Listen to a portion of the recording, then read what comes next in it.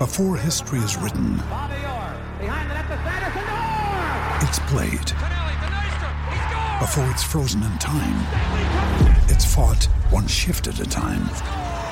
Before it's etched in silver, it's carved in ice. What happens next will last forever. The Stanley Cup Final on ABC and ESPN Plus begins Saturday. With threats to our nation waiting around every corner, adaptability is more important than ever. When conditions change without notice, quick strategic thinking is crucial. And with obstacles consistently impending, determination is essential in overcoming them. It's this willingness, decisiveness, and resilience that sets Marines apart. With our fighting spirit, we don't just fight battles, we win them. Marines are the constant our nation counts on to fight the unknown. And through adaptable problem solving, we do just that. Learn more at marines.com.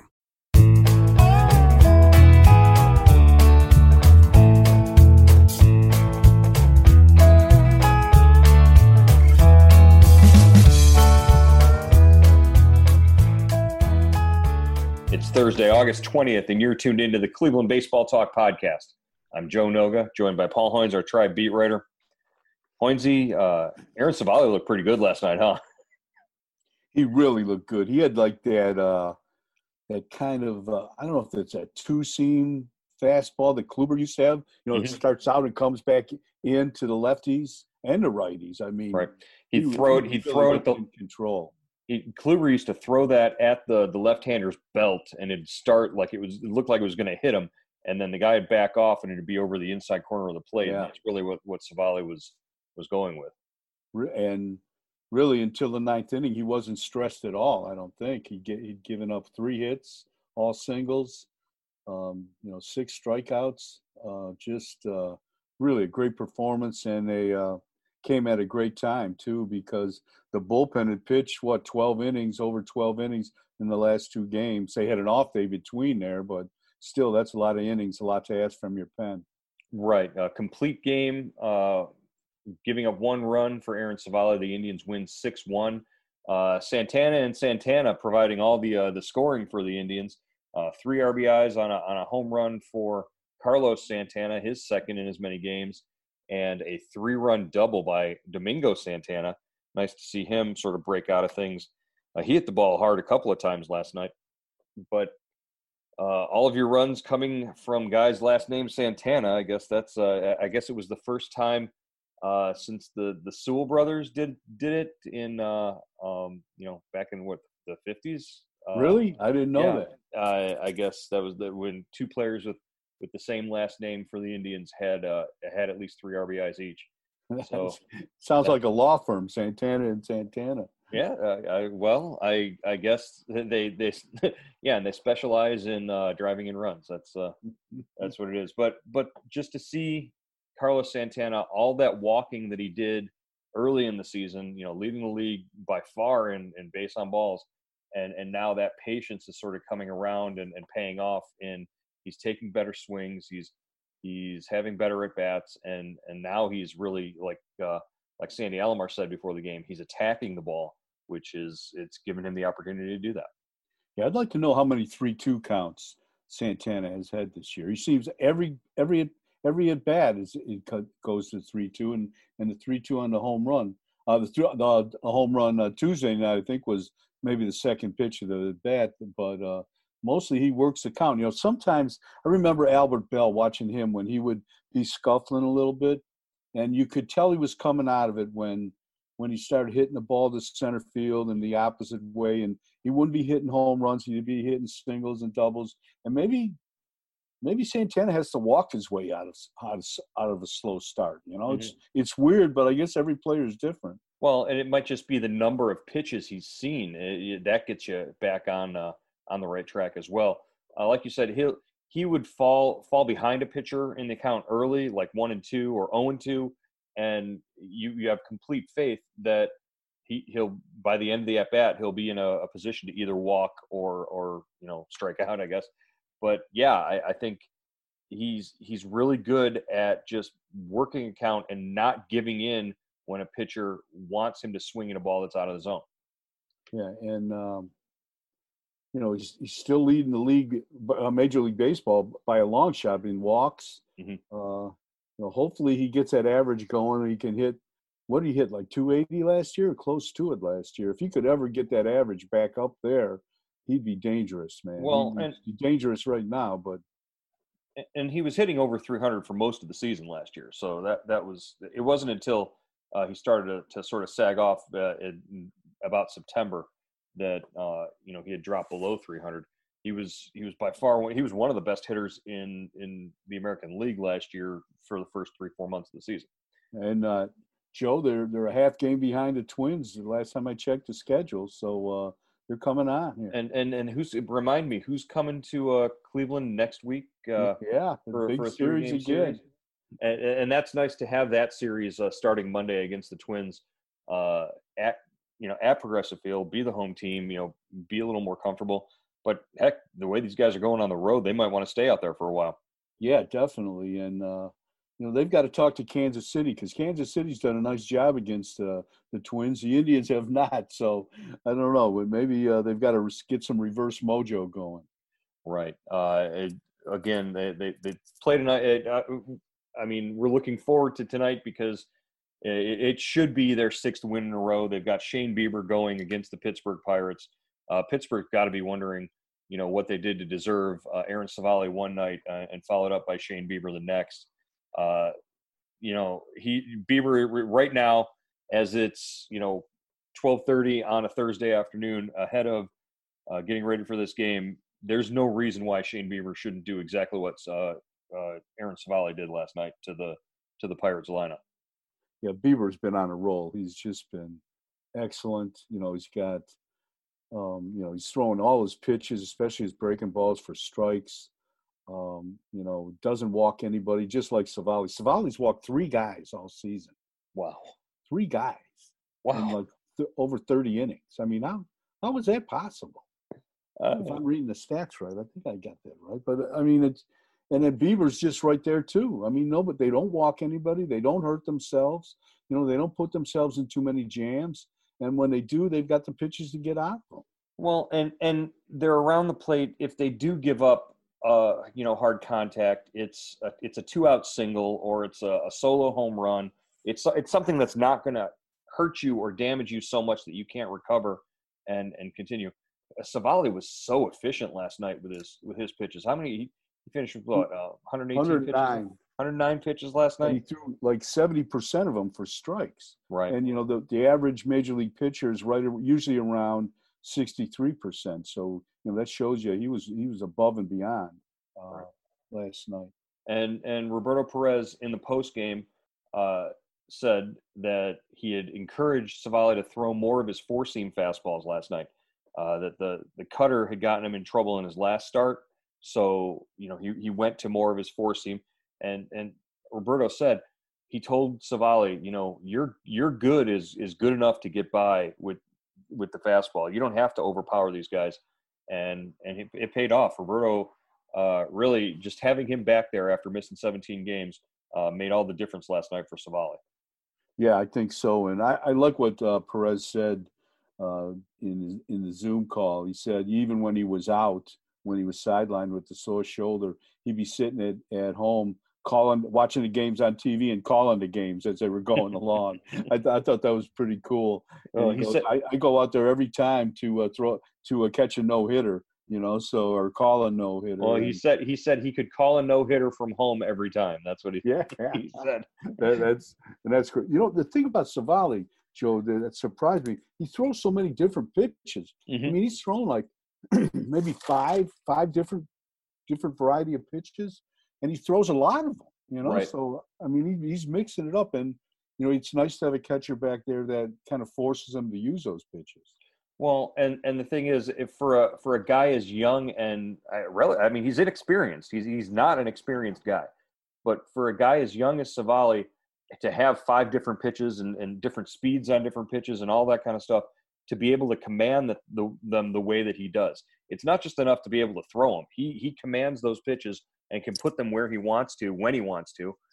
That makes all the difference for his ability to strike guys out. The comparisons, when Terry Francona likes to talk about Shane Bieber and compare him to Corey Kluber, I think a closer match is Aaron Savali. I think the work ethic, yes, that all lines up for both of them.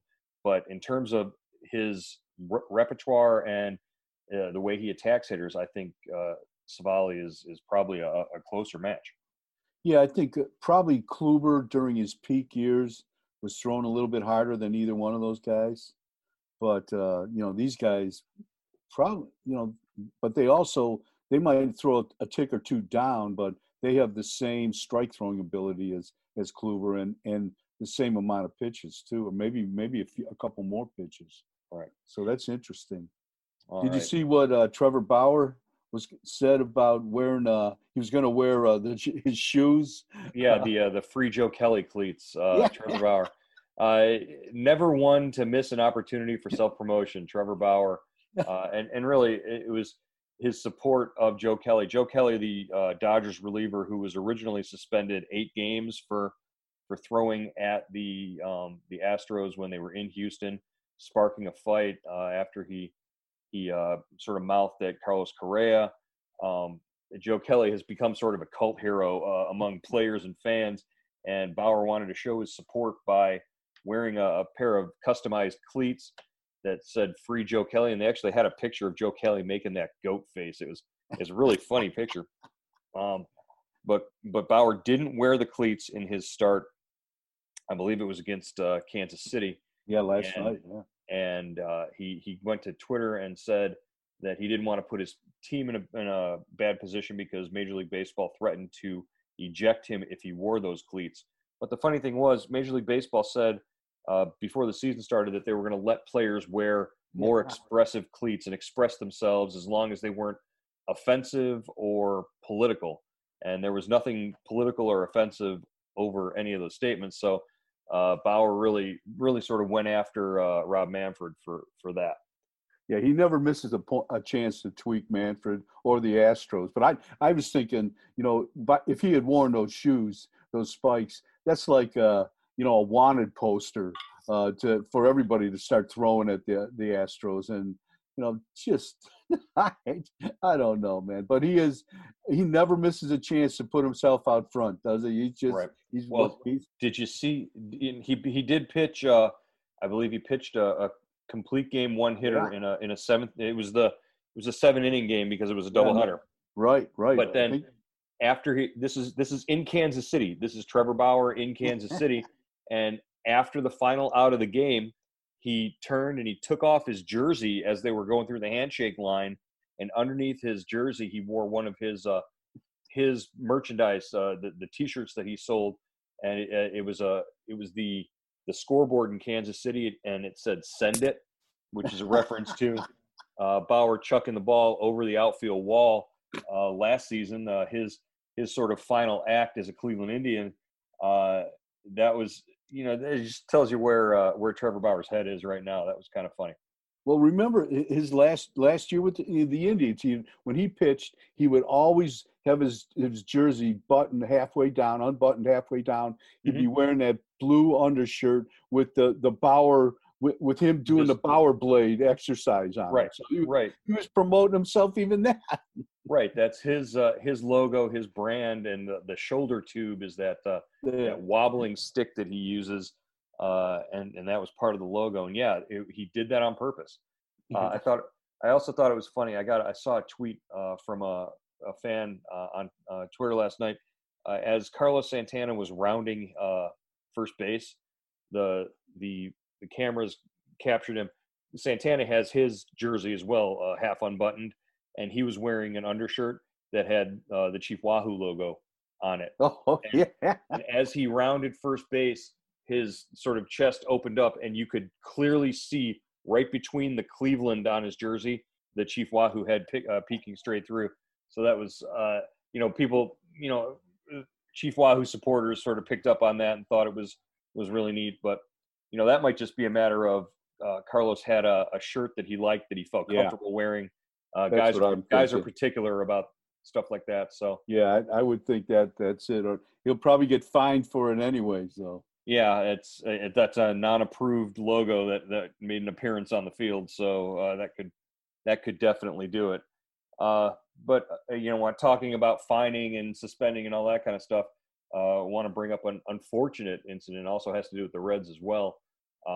Last night, Tom Brenneman, their longtime, was he on TV? I believe TV broadcaster, not radio. Not really sure, but Brenneman had a hot mic incident where he uttered a sort of a homophobic slur and was immediately, during the game, suspended for doing that after people heard it, and really just no excuse for what he did. He came out and immediately apologized, but the damage pretty much already been done. I know Tito's close with Brenneman, Marty Brenneman, and his dad. What are your thoughts on just what happened with Tom and what should happen going forward? Well, I think they really came down on him hard, and he probably he's suspended indefinitely right now. Yeah, and those live mics, those hot mics, have gotten more people in trouble than the internet almost. It's just I don't know I don't know him. I don't know where his head is or where his heart is. Hopefully, he has apologized and he means it, because his professional career depends on it. Right, and I don't think the hot mic is necessarily the problem here. The hot mic just lets us know what's really in the guy's head and in his heart. The problem here is that he would utter the slur either way, and that's where the change needs to happen. Not necessarily fewer hot mics or the internet or anything like that, but there really is no place for it, and the Reds did the right thing, acting swiftly and removing him. Whether it's a case of making that permanent or just for a month or until the season's over or whatever that is.